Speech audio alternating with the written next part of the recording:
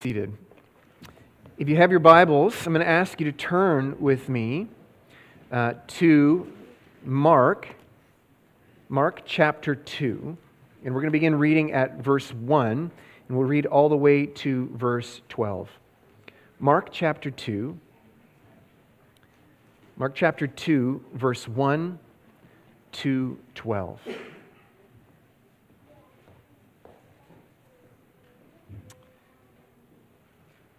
And when he returned to Capernaum after some days, it was reported that he was at home. And many were gathered together, so that there was no more room, not even at the door. And he was preaching the word to them. And they came, bringing to him a paralytic carried by 4 men. And when they could not get near because of the crowd, they removed the roof above him. And when they had made an opening, they let down the bed on which the paralytic lay. And when Jesus saw their faith, he said to the paralytic, "Son, your sins are forgiven." Now some of the scribes were sitting there questioning in their hearts, "Why does this man speak like that? He is blaspheming. Who can forgive sins but God alone?" And immediately Jesus, perceiving in his spirit that they thus questioned within themselves, said to them, "Why do you question these things in your heart? Which is easier? To say to the paralytic, 'Your sins are forgiven,' or to say, 'Rise, take up your bed and walk'? But that you may know that the Son of Man has authority on earth to forgive sins," he said to the paralytic, "I say to you, rise, pick up your bed, and go home." And he rose and immediately picked up his bed and went out before them all, so that they were all amazed and glorified God, saying, "We never saw anything like this." Let's pray. Father in heaven, we thank you for your word. And we confess that we would be lost without your word, without your voice telling us what we needed to hear. We are grateful that this word here declares to us our Savior, the Lord Jesus. Would you make our hearts open, our ears and our eyes open to this truth, Lord? I pray that you would shepherd us with these words. And we pray this not in our own name, not because we are worthy of this, but we pray in Christ's name. Amen. What would change your life if that changed? If only one thing could change, what would have the most dramatic impact on your life? Now maybe think about the people or the person that you love the most. What is it that when you think of them, you think, "I want this to happen so that their life would be so much better"? Now in this passage, we might be tempted to think that the thing that this man needed the most, the thing that would change his life most dramatically, was to be able to walk. It's likely that the people in his life thought that. And maybe the thing that occupies your mind the most, the thing that you worry about, the thing that concerns you the most about your own life, is something other than the forgiveness of sins. Maybe it's getting a job, getting a better job. Maybe it's a health issue. Maybe you have been diagnosed with some terminal disease.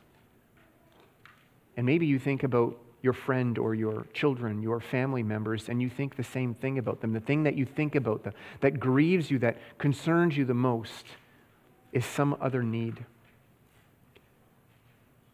But the greatest need that all of us have is the forgiveness of our sins. And that is our first point today. Jesus clearly articulating this with this story. Forgiveness is everyone's greatest need. The paralyzed man knew he wasn't able to walk. He knew this. He knew that this was a great need of his. And not being able to walk, it presented more needs than he would have otherwise had. He likely would not have been able to earn a living. He needed to be carried to certain places. He needed to be cared for. And it might be true that this is what consumed this man's thoughts when he lay in his bed, when he was by himself or when he was with other people. It might have been the thing that he thought the most about, but maybe not. We have reason to believe in this passage it wasn't the thing that concerned him the most.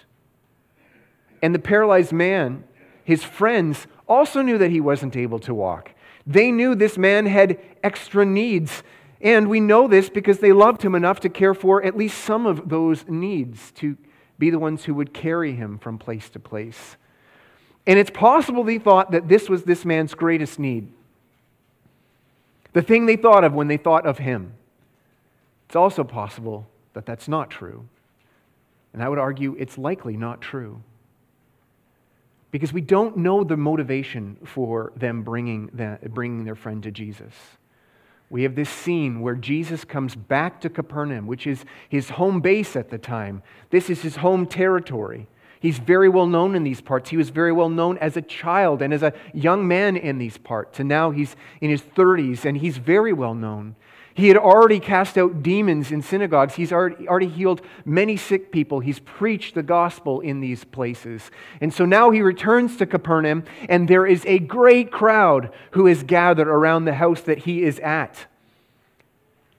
And these friends hear about this, and they bring their friend to this house where Jesus is preaching the word, the gospel.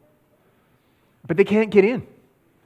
There's a crowd around them. Even the door is blocked and they can't get in. They're prevented. And their goal is that they want to lay this man in front of Jesus. They're prevented, and so they find another way. They had so much faith that Jesus was the Messiah that it moved them to find a way that wasn't subtle or honorable. They found a way that was pretty desperate. It looked pretty needy, pretty humiliating for them to do this. This wasn't something they could do very subtly. And so when they get to the house and they find that the door is blocked and their plan to get this man in front of Jesus, lay him at his feet, it looked like it wasn't going to work. And so they climbed to the top of the roof. And then once on the top of the roof, they dug a hole through all the materials. And they made a hole big enough that they could lower their friend down in front of Jesus. Now, whether they cared about what people thought, we don't know. We just know that their confidence in Jesus was greater. And that their love of their friend was greater. So they lowered him down in front of Jesus. Now, we don't know what the next part of their plan is. Sometimes this happens with young men. They make this wonderful plan and they get all the way up to this point, and then afterwards we didn't think about what comes next. Doesn't look like they had a plan. Seems like they were just going to leave that up to Jesus. Whatever happens next, that's up to Jesus. But we know we got to get this man in front of Jesus. And so now this man is lying at Jesus' feet. But he's also lying in front of a crowd. And Jesus sees this man. And rather than seeing that he was a paralytic, he saw this man's greatest need. And that man's greatest need was the forgiveness of sins. Verse 5, and when Jesus saw their faith, he said to the paralytic, "Son, your sins are forgiven." He saw that man's greatest needs was the forgiveness of sins. Now you can have the world and no forgiveness, and it wouldn't matter. You could be the richest man or woman on earth without forgiveness, and it wouldn't matter. You can have nothing and no forgiveness. And forgiveness would be your greatest need. The thing that would ultimately define you. Even if you are a paralytic, the thing that would ultimately define your need was that you are unforgiven. And conversely, you can have nothing and have forgiveness and have everything. Because to have forgiveness of sins is to have God as your Father.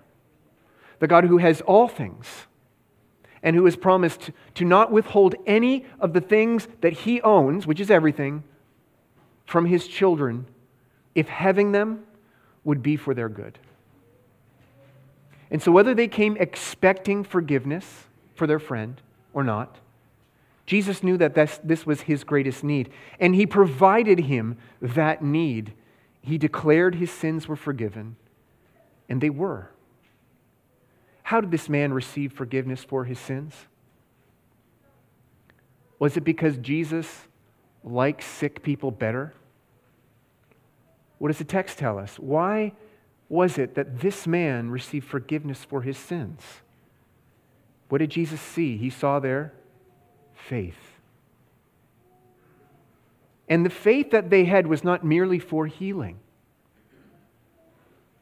because then maybe they would have received only healing, but he saw a different kind of faith in these people. He responded to their faith with forgiveness, and so it was faith for forgiveness. We don't know what need was on the top of their minds that day when they came to the house. It's possible that the thing at the top of their mind was the healing of their friend. It's possible. It's also possible that they did this all the while knowing that their greatest need was forgiveness of sins. It's possible that this troubled them more than paralysis.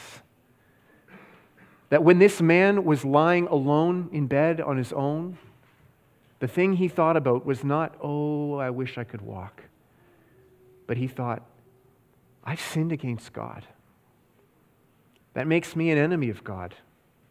Can I be forgiven? Can I be restored to God? Now, they had heard Jesus and John preach many things. Remember, Capernaum was blanketed by the gospel at this point. In John 1 verse 4, you can turn there, John 1 verse 4, it says that John was preaching the forgiveness of sins. In Mark 1 verse 8, he was promising that there would be washing not with water, but washing with the Holy Spirit. Can you imagine if you wanted to be forgiveness of your sins and somebody promised that there would be something greater than water baptism, water washing? It would be something greater than that, washing with the Holy Spirit. Can you imagine that would actually forgive my sins? That would cleanse me of my sins. They had heard this promise already preached in Capernaum. So when they came to Jesus, they knew that this was his gospel. Dear friends, do you believe that forgiveness is your greatest need? The forgiveness of your sins, do you feel that? Do you believe it is your kids' greatest need? Your grandkids? Your nephews or nieces? Christ did. Now, sometimes people can think, well, this is just cheap to think about that as the priority because it costs a lot less than saying, oh, if they need money or if they need care, that's their greatest need. So we're just offering something cheaper because it's easier. It's not cheaper. It came at a greater cost.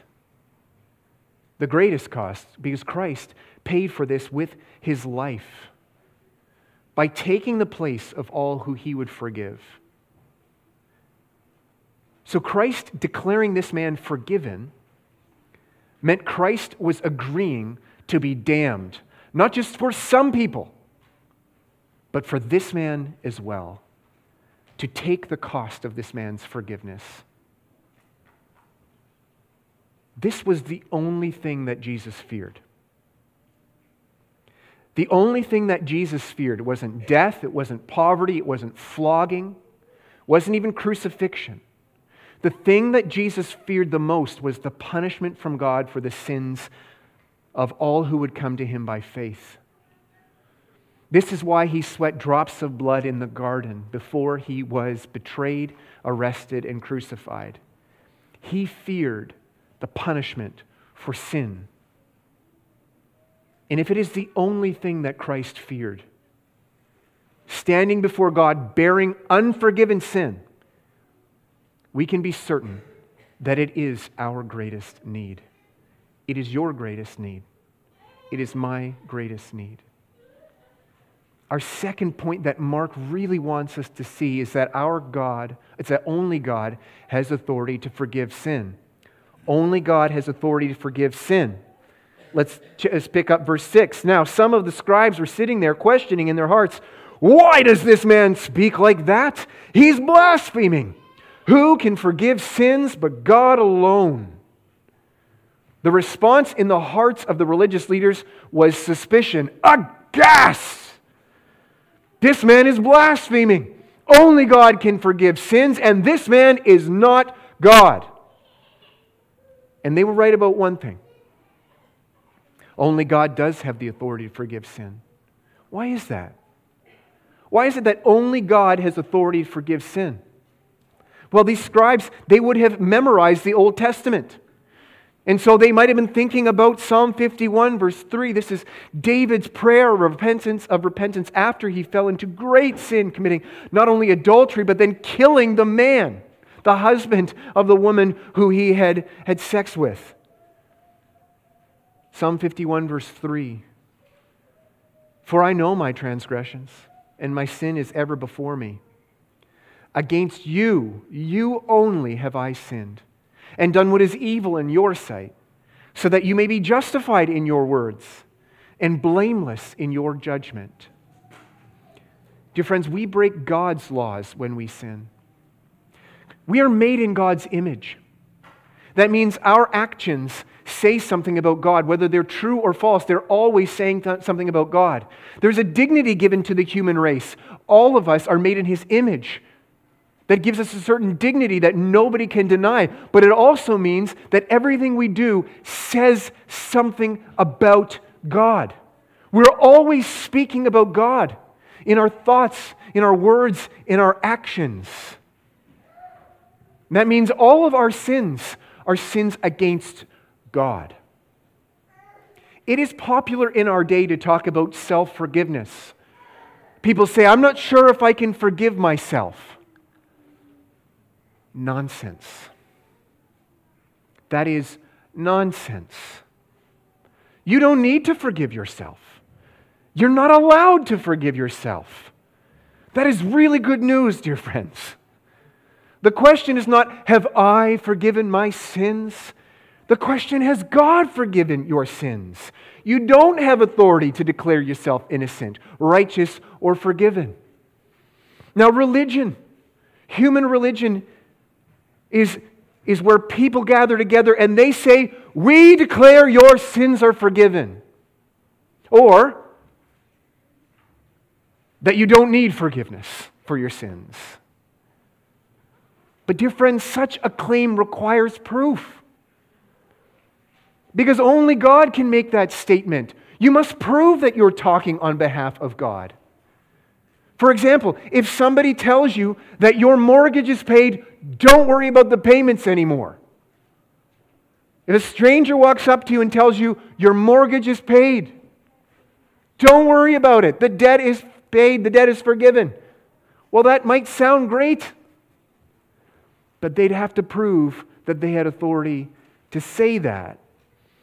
If the debt was not to them, they don't have authority to say that it is forgiven. But if they prove they do have authority to say that, well, then you can rest assured that your mortgage, your debt, is paid. So what proofs does Jesus offer?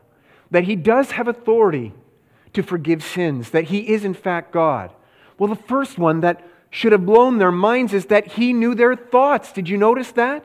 Jesus knows their thoughts. In verse 8, "And immediately Jesus, perceiving in His spirit that they thus questioned within themselves, said to them, 'Why do you question these things in your hearts?'" Oh boy, this man can read our thoughts. I thought our thoughts were safe. You know, big tech is spying on us. They know all of your internet activity. They know your thoughts too. These men knew this man could read their thoughts. Again, these men had memorized the Old Testament. Who can read the thoughts of men? Only God. Continue reading in Psalm 51, verse 6. "Behold, you delight in truth in the inward being. You teach me wisdom in the secret heart." Go to Psalm 139, verse 23. A very popular, very famous Psalm 139:23. Search me, O God, and know my actions. Nope. Search me, O God, and know my heart. Try me and know my thoughts. See if there be any grievous way in me, and lead me in the way everlasting. These religious leaders had likely memorized these verses, and that's why they were right to say that only God could forgive sins. But here Jesus showed that He was the God who knew the inward being, who knew the secret heart, who knows their hearts and thoughts, and who could have led them in the way everlasting, as Psalm 139 says. The psalmist would tell them, if someone knows your thoughts, if somebody can prove that He is the God who knows your thoughts, this man could also lead you in the way everlasting. And they weren't interested. Maybe they assumed they already had everlasting life, or maybe they didn't need it. Maybe they didn't care. And so Jesus continues. He asks a question. Which is easier to say? Is it easier to say your sins are forgiven to somebody?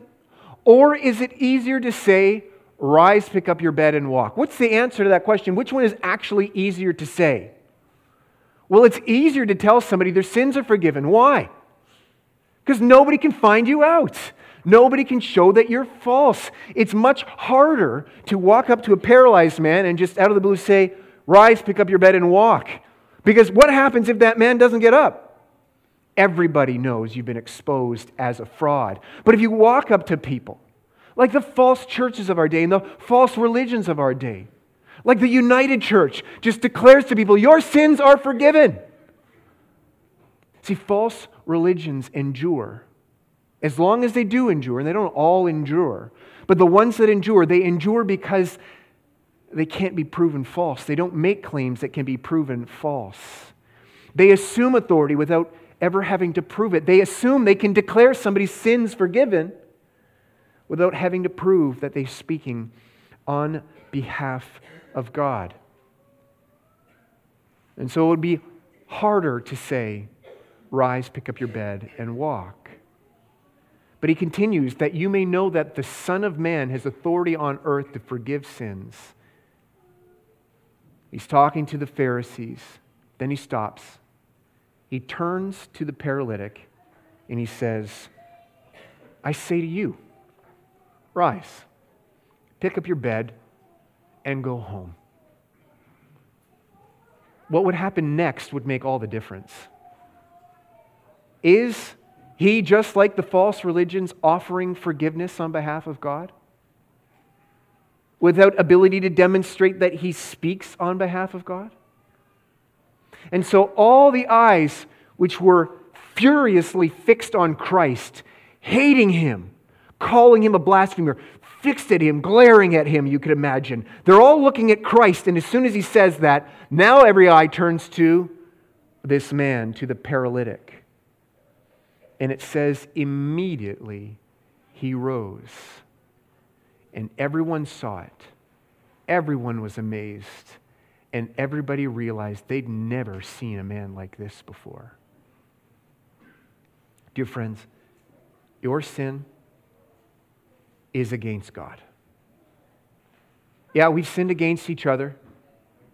But in our sin, in terms of ultimate forgiveness, it's about God. So if your friend forgives you, your sin may still be unforgiven. You still may be guilty. And if your friend does not forgive you, your sin actually might be forgiven if God declares it to be so. Only God can forgive sins. And He promised a Messiah to come to Israel. And He called this Messiah the Son of Man. Carl read for us one of the most famous Son of Man passages in the Old Testament from Daniel. And I wonder if you notice that even though different kings and rulers have been given authority over parts of the earth, and they exercised authority on the earth, different human kings, that one day there would come a king who was actually a human king, who would be given authority over all things. Authority over the religious leaders, over the civil rulers, the kings of the earth, authority to conquer other people, and in fact, authority to judge the world, authority to send sinners to hell. But that would mean he also has authority to forgive sinners. He had authority to provide forgiveness for sins. But that doesn't mean that he can just snap his fingers. He can't just declare somebody's sin forgiven. He had the authority to pay for their sin. And so he did on the cross. Dear friends, you will see people attempting to gain you by promising forgiveness. Churches, other religions, or even promising that you are not in need of forgiveness. But dear friends, do not trust anyone who has not been raised from the dead. Because only that man has authority to conquer God's enemies. Only that man has authority to judge people and send them to hell. And only that man has authority to provide himself as a sacrifice for the forgiveness of sins. And if that man, the Lord Jesus, if that man's word declares you damned, you are damned. No matter what your pastor tells you, no matter what your own heart tells you, no matter what the internet tells you, or what your mom tells you. But if his word declares you forgiven, then you are. No matter what your pastor tells you, no matter what your own heart tells you, no matter what the internet tells you, no matter what your mom tells you. Those who repent of sin and believe in the gospel are in Christ. They belong to Him. They're part of Him. Who see the promise of being cleansed from sin and being reconciled to God. And they trust only Christ could do that by His death and resurrection. And His words, the Son of Man, to whom all authority in heaven and earth would be given, His word says that there is no condemnation for those who are in Christ Jesus. His word says that no one can bring any charge against His chosen people because it is God who justifies. His word says that no one can condemn His people because Christ Jesus is the one who died, and more than that, was raised from the dead, and who's at the right hand of God. He's the Son of Man with authority over all things. And so do not look to those with no authority to condemn you or forgive you, because Christ alone is the judge, and Christ alone is the forgiver of sins. Our third point is this. Saving faith and unbelief often have the same information. Saving faith and unbelief often have the same information. This happened in Capernaum. This is Jesus' hometown. It's in a region that very well knew Him. He had preached there. He had done bucket loads of miracles in Capernaum. And there was no excuses. These people saw proof that He was the Messiah, that He was God, that He had the authority to send people to hell. He had the authority to save people from hell. And you see two different responses. The first response by these 5 men, the 4 friends and their paralytic friend. The first response is these men cannot deny His authority. And they run from sin to Him for forgiveness. They see a man who has forgiveness, He has the authority to forgive sins, and they run to Him. They see a man who has authority to reconcile them with God, to save them from being enemies and make them His children. And they see this and they run to Him. But then you also see people who see the same things, who hear the same gospel, who see the same proof and continue in unbelief.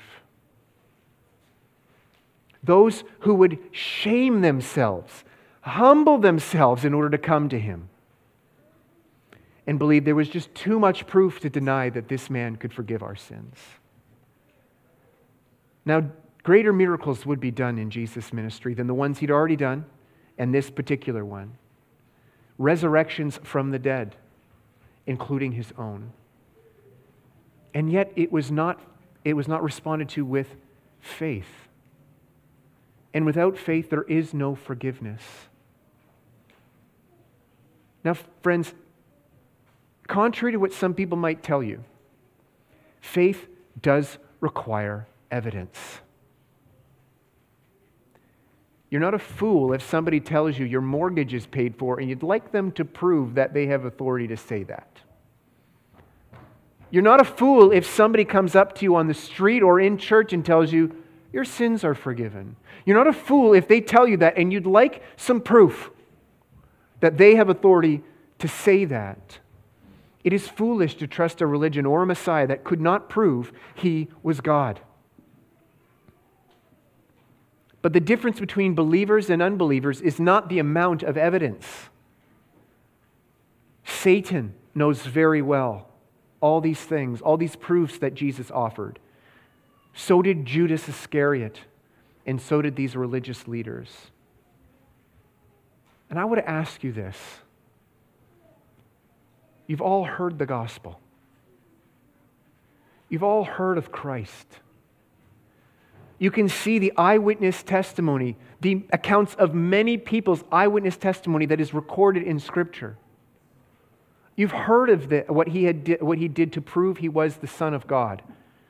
Do you really think that you could one day stand before God, and do you think you could actually make the case that Jesus did not prove he had authority to forgive sins? You actually think you could make that case? You would stand before God and not be embarrassed to say that? You really think that you could tell God he didn't do enough during Christ's life to prove that he was the Messiah? When that debt was paid for our sins, you really don't think God proved Christ had authority to do that? Dear friends, he did. And if you think if only God would give me more proof, I'd believe, it's not true. It's absolutely not true. What is stopping faith here is not a lack of evidence. It's a hardness of heart. A heart that really doesn't want to be reconciled to God, doesn't really want to come to God on his terms. Would like to be forgiven, who doesn't? But doesn't want to be reconciled to God as his son or daughter. Where the relationship we assume is of a loving father with loving children who love their father and want to obey him and agree and want to be corrected by him when they stray. Or maybe you do want forgiveness. You just think that you were able to pay it yourself. And you don't like the very humbling way that Christianity tells you is the only way to come, which is to say, I couldn't do this even with God's help. The Christian gospel is not God helps you earn your salvation with a little help from Jesus, or even maybe a lot of help, 99% Jesus, but 1% you. No, it's a very humbling gospel. And that's maybe why you have resisted it. Because you have to admit that God didn't just give you help, he gave you a substitute. And that truly to get what you deserve, even after trying your hardest, would be to get what Christ got on the cross. Is forgiveness of sin your greatest need? Yes, you worry about other things, and we do. And it's not wrong to concern ourselves with other things. But is it your greatest need?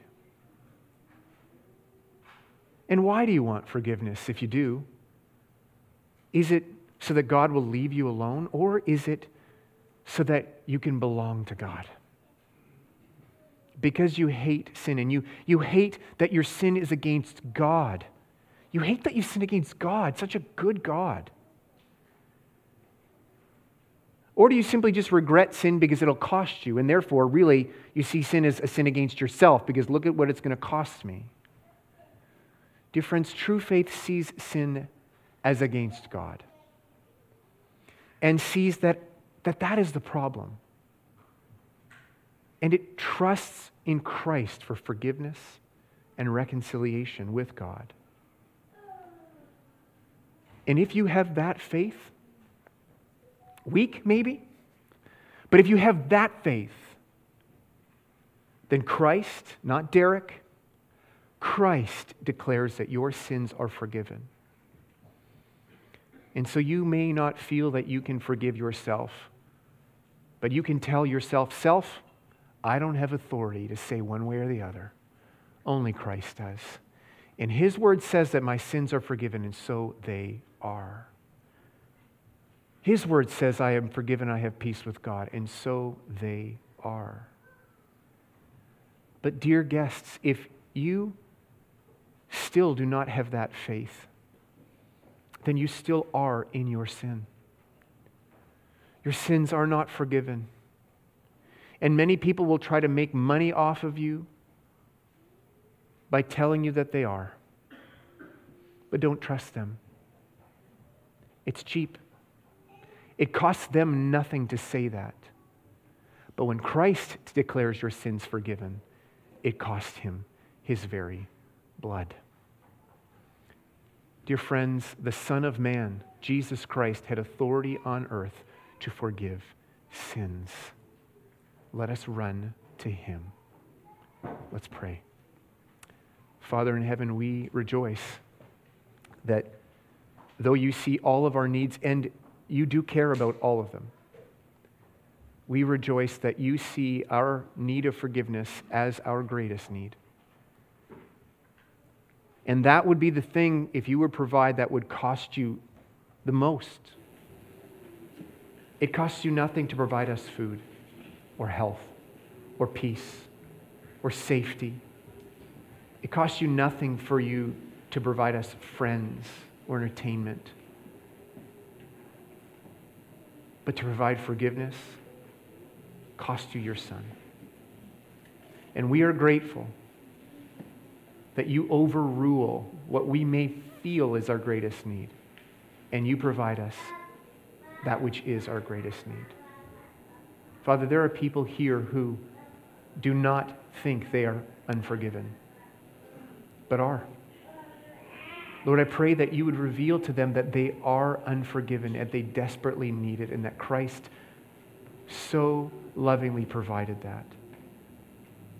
That they would see their need and turn to Christ. But Lord, there are also people here who are forgiven,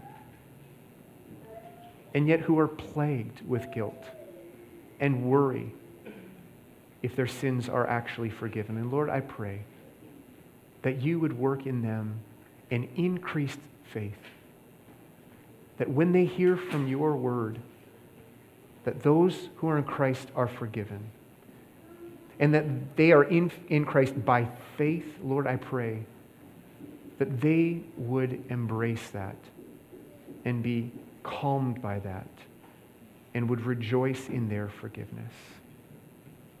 Oh, Father, we pray that you would do this in Jesus' name. Amen.